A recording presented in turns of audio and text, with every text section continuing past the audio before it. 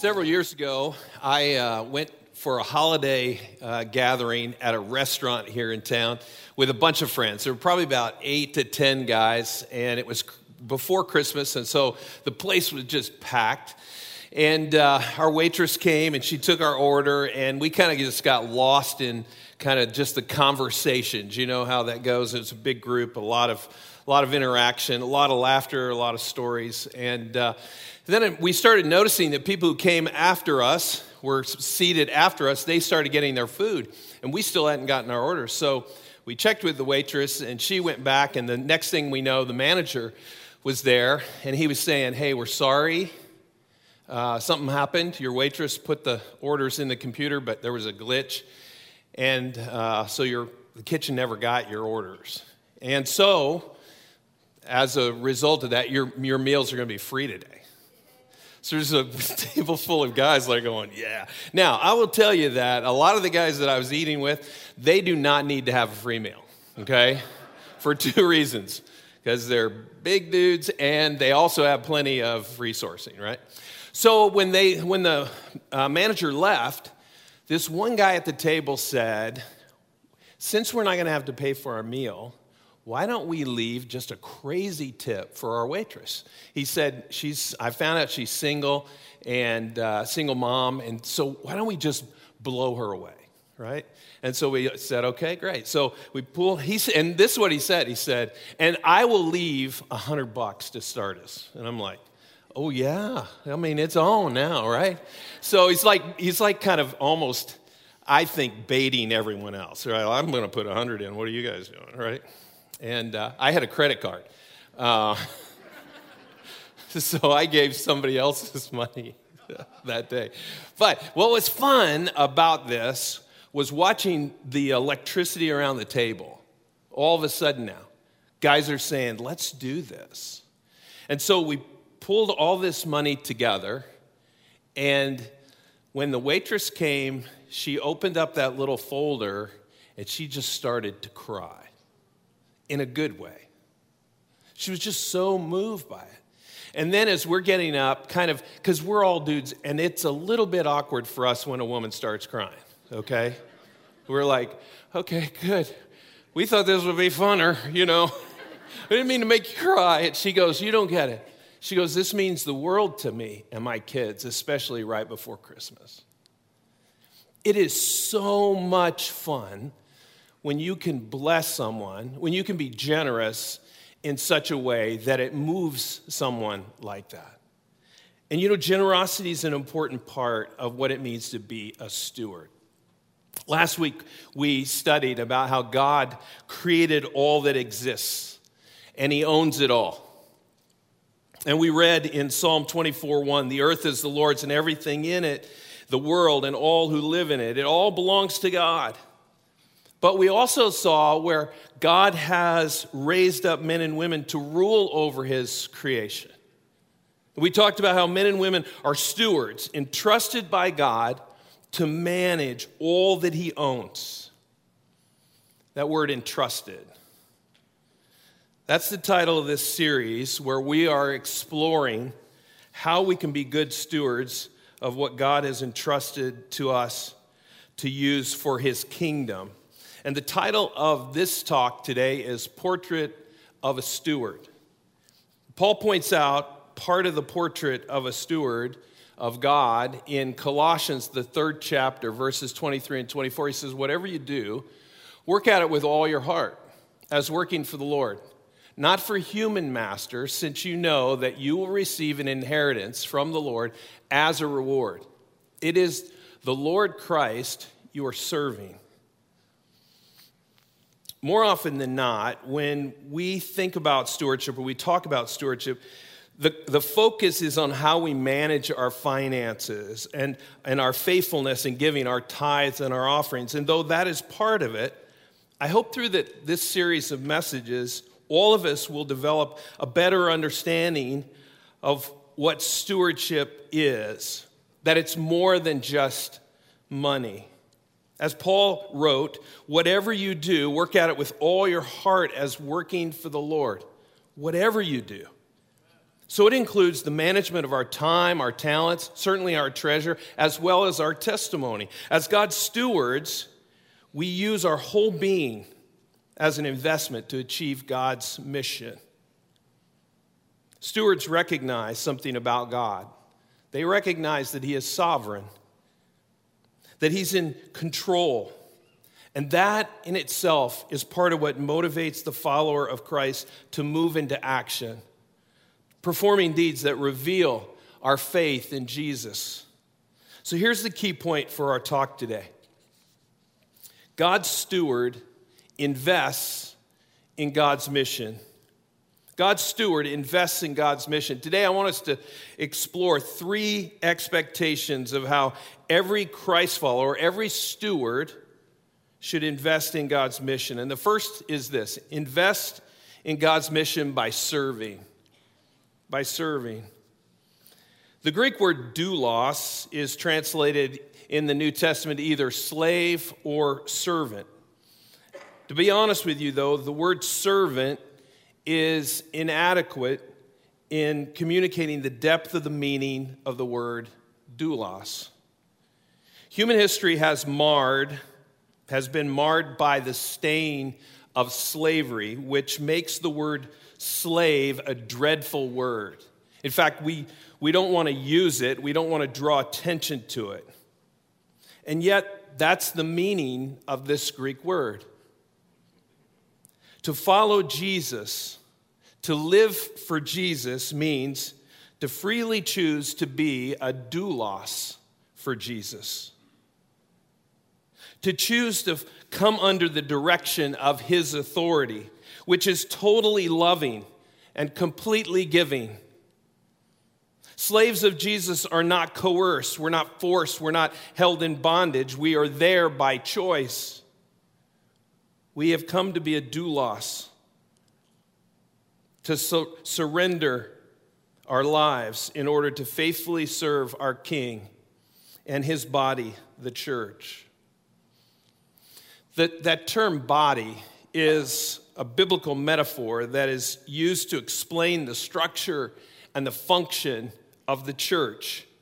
Paul writes this about the body in 1 Corinthians 12, verses 12 and 13. For example, the body, he's referring to the church here, is one unit and yet has many parts. As all the parts form one body, so it is with Christ. By one Spirit, we are all baptized into one body, whether we are Jewish or Greek, slave or free. God gave all of us one Spirit to drink. On the one hand, this metaphor explains to us the importance of the entire church family. Paul says the body is one unit, which means we're united together. But Paul continues, he says the body is one unit, and yet it has many parts. And so Paul then emphasizes the importance of each individual being part of the body and the uniqueness of each individual. You see, without the various parts, there would be no body. Each part has a unique role, and the body depends on each part fulfilling its role. 1 Corinthians 12 is a powerful picture of what a healthy church looks like. Each person having a role, and every role includes some facet of serving. Our role is to put others before oneself. When each of us become a believer in Jesus, the mandate to gather together is the same. It's meet together, serve together, and minister together, which is applied to every single one of us immediately when we accept Jesus Christ as Lord and Savior. Paul says in 1 Corinthians 12:27, now you are the body of Christ, and each one of you is part of it. When you become a part of a local church, one role you have is to find a place to serve. Most churches have a variety of ministries where you can get involved immediately. We're not supposed to be spectators. We're supposed to be participants. Don't wait to be served by others. Start serving. If you'd like to learn more about the opportunities that we have here at Northeast to serve, I encourage you to check out our Church Center app that Philip was recommending and referring to earlier. Or you can go to ncclex.org/serve, and you can actually sign up there as well. Or you can stop out at the lobby desk, the main desk in the lobby, and they can answer any questions that you have. So, invest in God's mission by serving. The second expectation of every steward is that they should invest in God's mission by giving. Now, there are two books that I've been reading that have been a great resource for me during this entire study on stewardship. I pulled a lot of the biblical exegesis from these two leaders. Charles Lane wrote a book called Ask, Thank, Tell, and then Tom Rainer wrote a book called I Am a Christian. And in those two books, a wealth of knowledge. But one of the things that Rainer wrote in his book, I Am a Christian, he said, much debate about giving to the church is focused on what we are required to give rather than what we are blessed to give. Think about that for a minute. Rather than being an act of joy as God intended giving to be, giving has often become a legalistic obligation, like a weight on us. When Paul wrote to the Corinthian church, he commended them for their giving because it was an example to other churches and to other believers. Listen to what he writes in 2 Corinthians 9, the last part of verse 2. He says, in fact, it was your enthusiasm that stirred up many of the Macedonian believers to begin giving. Our generosity can actually inspire others to be generous. Paul then summarizes basis for giving in verses 7 and 8 of 2 Corinthians 9. He says this, each of you should give what you have decided in your heart to give, not reluctantly or under compulsion, for God loves a cheerful giver. And God is able to bless you abundantly so that in all things, at all times, having all that you need, you will abound in every good work. Paul wants us to know that it is significant to God when we give from our heart. In fact, he says that God will bless that. And when we reflect on all that goes into our decision to give, I want to encourage you to consider three characteristics of giving that the Bible emphasizes. The first is this: be an intentional giver. Being intentional means giving. Being intentional when giving, means developing a plan for giving. 2 Corinthians 9, 6 and 7, we read 7 earlier. It says, remember this, whoever sows sparingly will also reap sparingly, and whoever sows generously will also reap generously. Each of you should give what you have decided in your heart to give.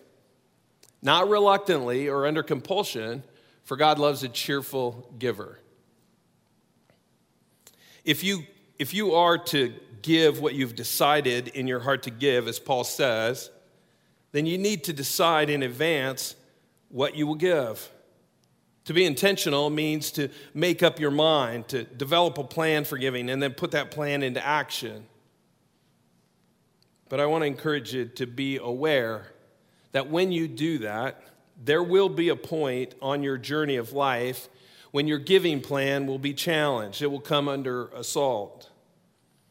You'll have an unexpected bill or a need that comes up, and you will be tempted to deviate from your giving plan. And this is when your faith in God is going to be tested. It'll be revealed. 2 weeks ago in the sermon, we read Matthew 6:33, but seek first his kingdom and his righteousness, and all these things will be given to you as well. Amen. This verse has a meaning, and it sounds direct, and it is very direct. He says, seek first God's kingdom. And all these things that you need, God's going to make available to you. We are to seek the things of God as a priority over the things of this world. And if we're taking care of God's business, if we have made it a priority, then he will take care of our business as he promised. And because that's the arrangement, You and I don't have to worry in those moments. Ann and I have had a number of those moments where we weren't really sure how we were going to make a certain payment or provide a certain thing. But God has always been faithful. I will tell you one little story that illustrates this. Our girls were much younger. They were elementary age at the time, and we were making a trip back from visiting our family in Iowa. We were somewhere in the middle of Illinois when on the interstate I ran over something in the road. And man, it made a bunch of noise when I ran over it and kind of jarred the van. And so I pulled the van off to the side of the road and looked around to see if there was any damage, see if anything was leaking or anything. And I got to one of the tires and I could hear air coming out of it. I could hear the hissing sound. So I hopped back in the van and took off to the next exit. I mean, there was nothing around. Pulled off one gas station, little convenience store. They had no one there that could help with, repairing a tire. But they said, there's a guy. He's a farmer. He lives just about down this road and over here. Gave us directions. Next thing I knew, I'm driving down a gravel road in the middle of Illinois, cornfields on both sides of me. And as I'm going down, I'm thinking, this could be a terrible mistake. And then all of a sudden, this farmhouse appears on the left side of the road, and it's described the way the guy at the convenience store described it. So we pull right in there, and out comes this guy, and he couldn't have been nicer. And sure enough, he had a shed where he did car repairs. And he said, bring the van in here. His wife came out to meet Ann and our girls, offered him something to drink, and we just kind of fell right in with these folks. And it was only a matter of probably 15 minutes before he had the tire repaired, and we were getting ready to leave. And I went to pay him, and he said, I don't want any payment. I said, we don't have a lot, but I just wanted to bless this guy for his blessing for us. He had no idea, He had no idea where we would have been. To change the tire, drive with the donut on it the next, 300 miles, not a great idea. And as Ann and I were driving away, he finally took we didn't have a lot of cash, but I gave it to him, and we were driving away, and we were just talking about how grateful we were for this blessing. And then Ann looked at me and she said, do you think they were real? So what do you mean? She goes do you think maybe they were angels? And then I started thinking, wouldn't that just be like God in the middle of nowhere to either have a farmer who does this or just say, hey, just put an angel over there for a while? Whatever the case was, when Ann and I first got married, we planned that we were going to be people who give intentionally. We were going to give 10% of our income, and we would just trust God the rest of the time. And God has showed up more times than I can tell you. This is just one of those small ones, just a tiny one. The rest of the time, over the course of time, we've seen our faith just flourish and grow as a result of that. So be an intentional giver. The second characteristic of a biblical giver is be a regular giver. To be a regular giver means to establish a pattern, come up with a plan, regular giving, and then put that plan into action. And do it regularly. Paul wrote in 1 Corinthians 16, verse 2, he said, on the first day of every week, each of you should set aside a sum of money in keeping with your income, saving it up, so that when I come, no collections will have to be made. In the biblical times, it was most common for workers to be paid every day at the end of the workday. And so for them to be a regular giver meant setting aside something each day and then to give it at worship at the end of the week. Today, to be a regular giver means that whenever you receive your paycheck or your direct deposit, however you're paid, you give an amount that you've decided to give. To be intentional means to develop a plan, but to give regularly means to follow the plan. Which brings us to the third characteristic of a biblical giver, and that's to be a generous giver.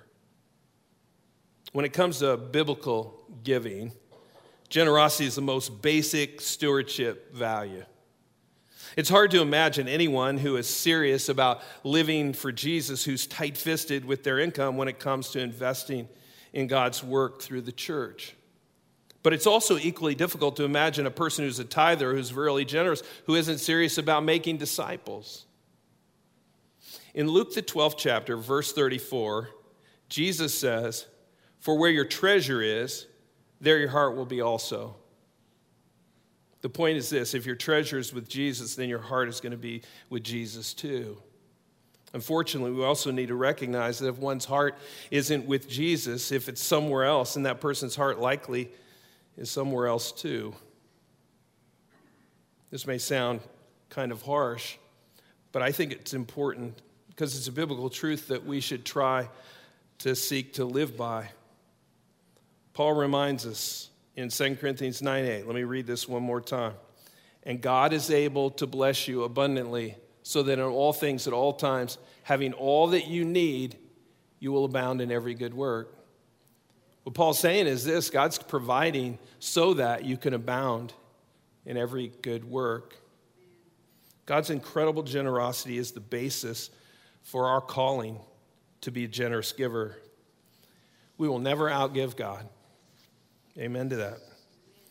As Christians, one of our key premises of faith has to be that we'll always have enough because God provides for us all that we need. So, since God has been so generous, we can and we must be generous as well. One last point. If you're wondering where you should give, I heard Carey Nieuwhof just this last week in a webinar. He is a highly respected Christian leader in Christendom right now. He was asked the question about where should a person give, if they want to be a generous giver. And this is what he said. He said, give to the church because the church is God's chosen instrument. Now, you can give to the church and then give other places, but I do think it's important that you start with the church. So if you want to begin investing in God's church, you, again, go to the app or go to ncclex.org/give, and you can get started. All right, let me bring this to close. Invest in God's mission by serving, invest in God's mission by giving, and then the third expectation of every steward is to invest in God's mission by sharing your testimony.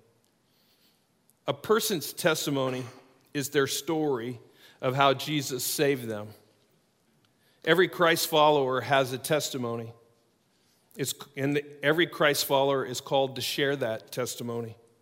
If the gospel was important for you to know, then surely it's important to share it with others as well. You agree?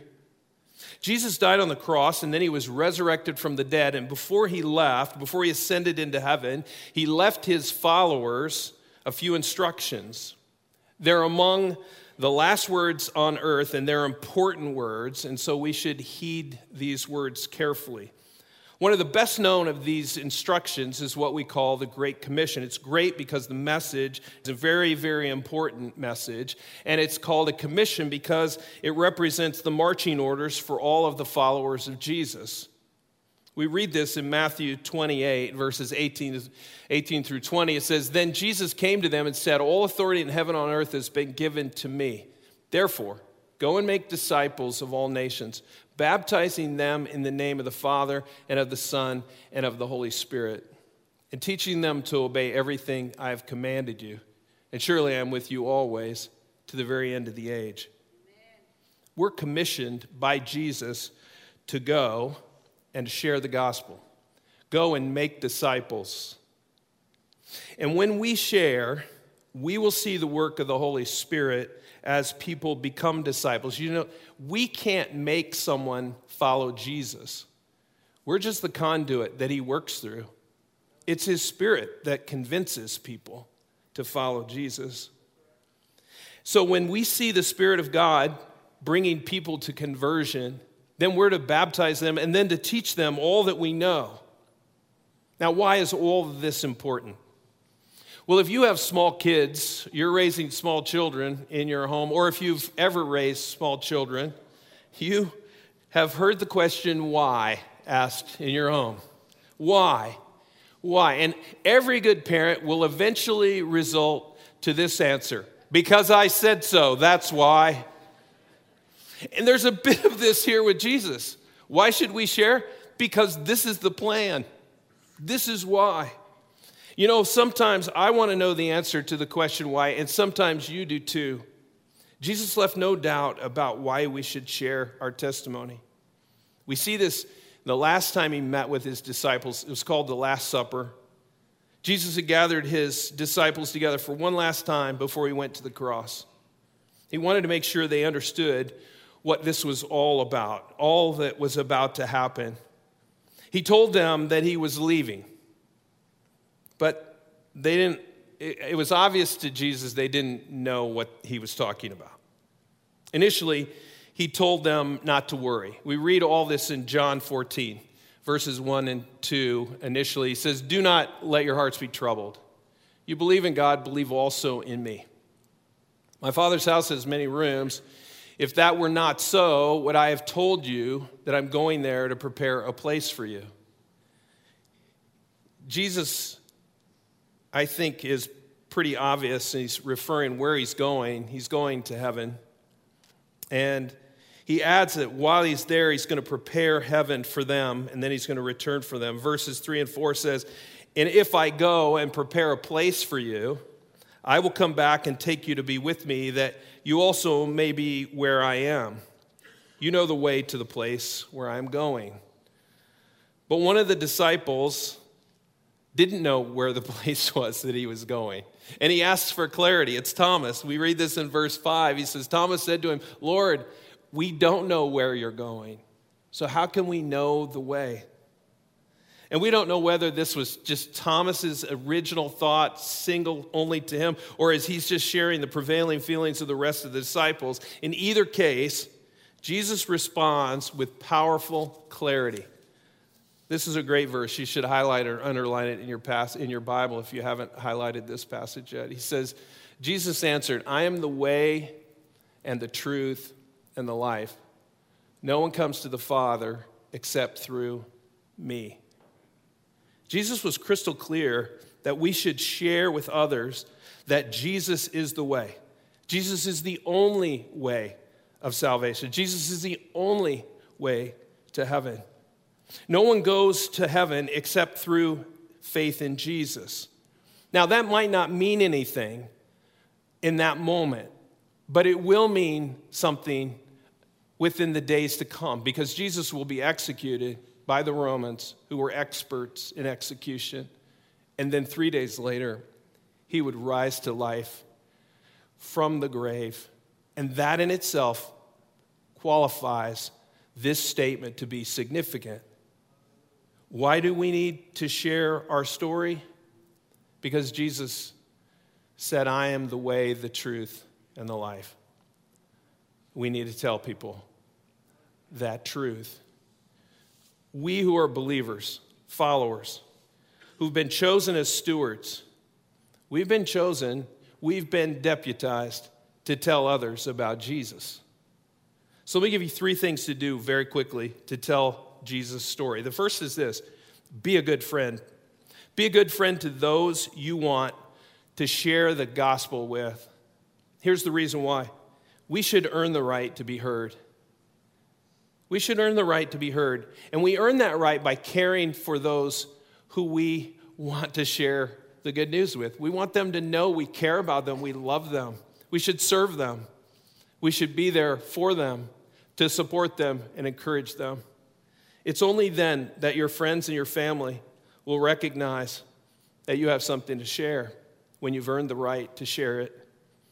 The second thing then is to tell your story of how Jesus changed your life. As I told you before, every one of us has a testimony. That's the story of God's change, his redemptive power in our life. Now, you don't need to be a theologian to share the gospel. Just share your story of God's forgiveness and the new life that you have because you've been forgiven. And then the third thing is invite them to join you for worship. Invite them to come with you for some gathering, a Bible study, a worship service, some kind of Bible class. In his book, I Am a Christian, Tom Rainer shared a data point from research by Church Answers. This was the data point. Nearly 3 out of 4 unchurched people say they would attend a worship service if they were invited. That's almost 75%. The truth is, a simple invitation could make an eternal difference in someone's life who you love, and you don't want to miss out on heaven. Every week, we have an opportunity to invite family, friends, coworkers, neighbors to come with us. But this Christmas, we have this amazing opportunity to invite them to join us for Christmas Eve service. Now, I know that's over a month away, but I want to encourage you to start praying right now, asking God to reveal to you who you should invite, asking Him to give you opportunities to build into those relationships, to care for them, to love them, to serve them. And then asking Him to give you the courage and the open door of an opportunity to invite them to come with you to one of the easiest invitations you'll ever make to a worship service. Let me close with this. Why does stewardship matter? Why does investing by serving and giving and sharing the gospel, why does that matter? Because I think that's a function as a steward, that when we make those investments, we can be making an eternal difference. You see, we can influence 2 things. 1, we can bless God. And 2, we can change the eternal destiny of other people. And both of those things will last for all eternity. The most significant contributions that any of us will make are the things that will last for eternity. Let's pray together. Father, I thank you for this group. I thank you for their patience and their attention today. I thank you, God, for the opportunity that you've entrusted us, your people, followers of yours, to be stewards of all that you've created, that you've blessed us with. And you call us, God, to invest, to help facilitate your mission, to forcefully advance it, to move it in this world, to be light in the darkness. As parts of your body, the church, I pray, God, that we will all serve, give, and share our story of how you changed our lives. Use us, Lord, to help save the world for all eternity. We pray in Jesus' name.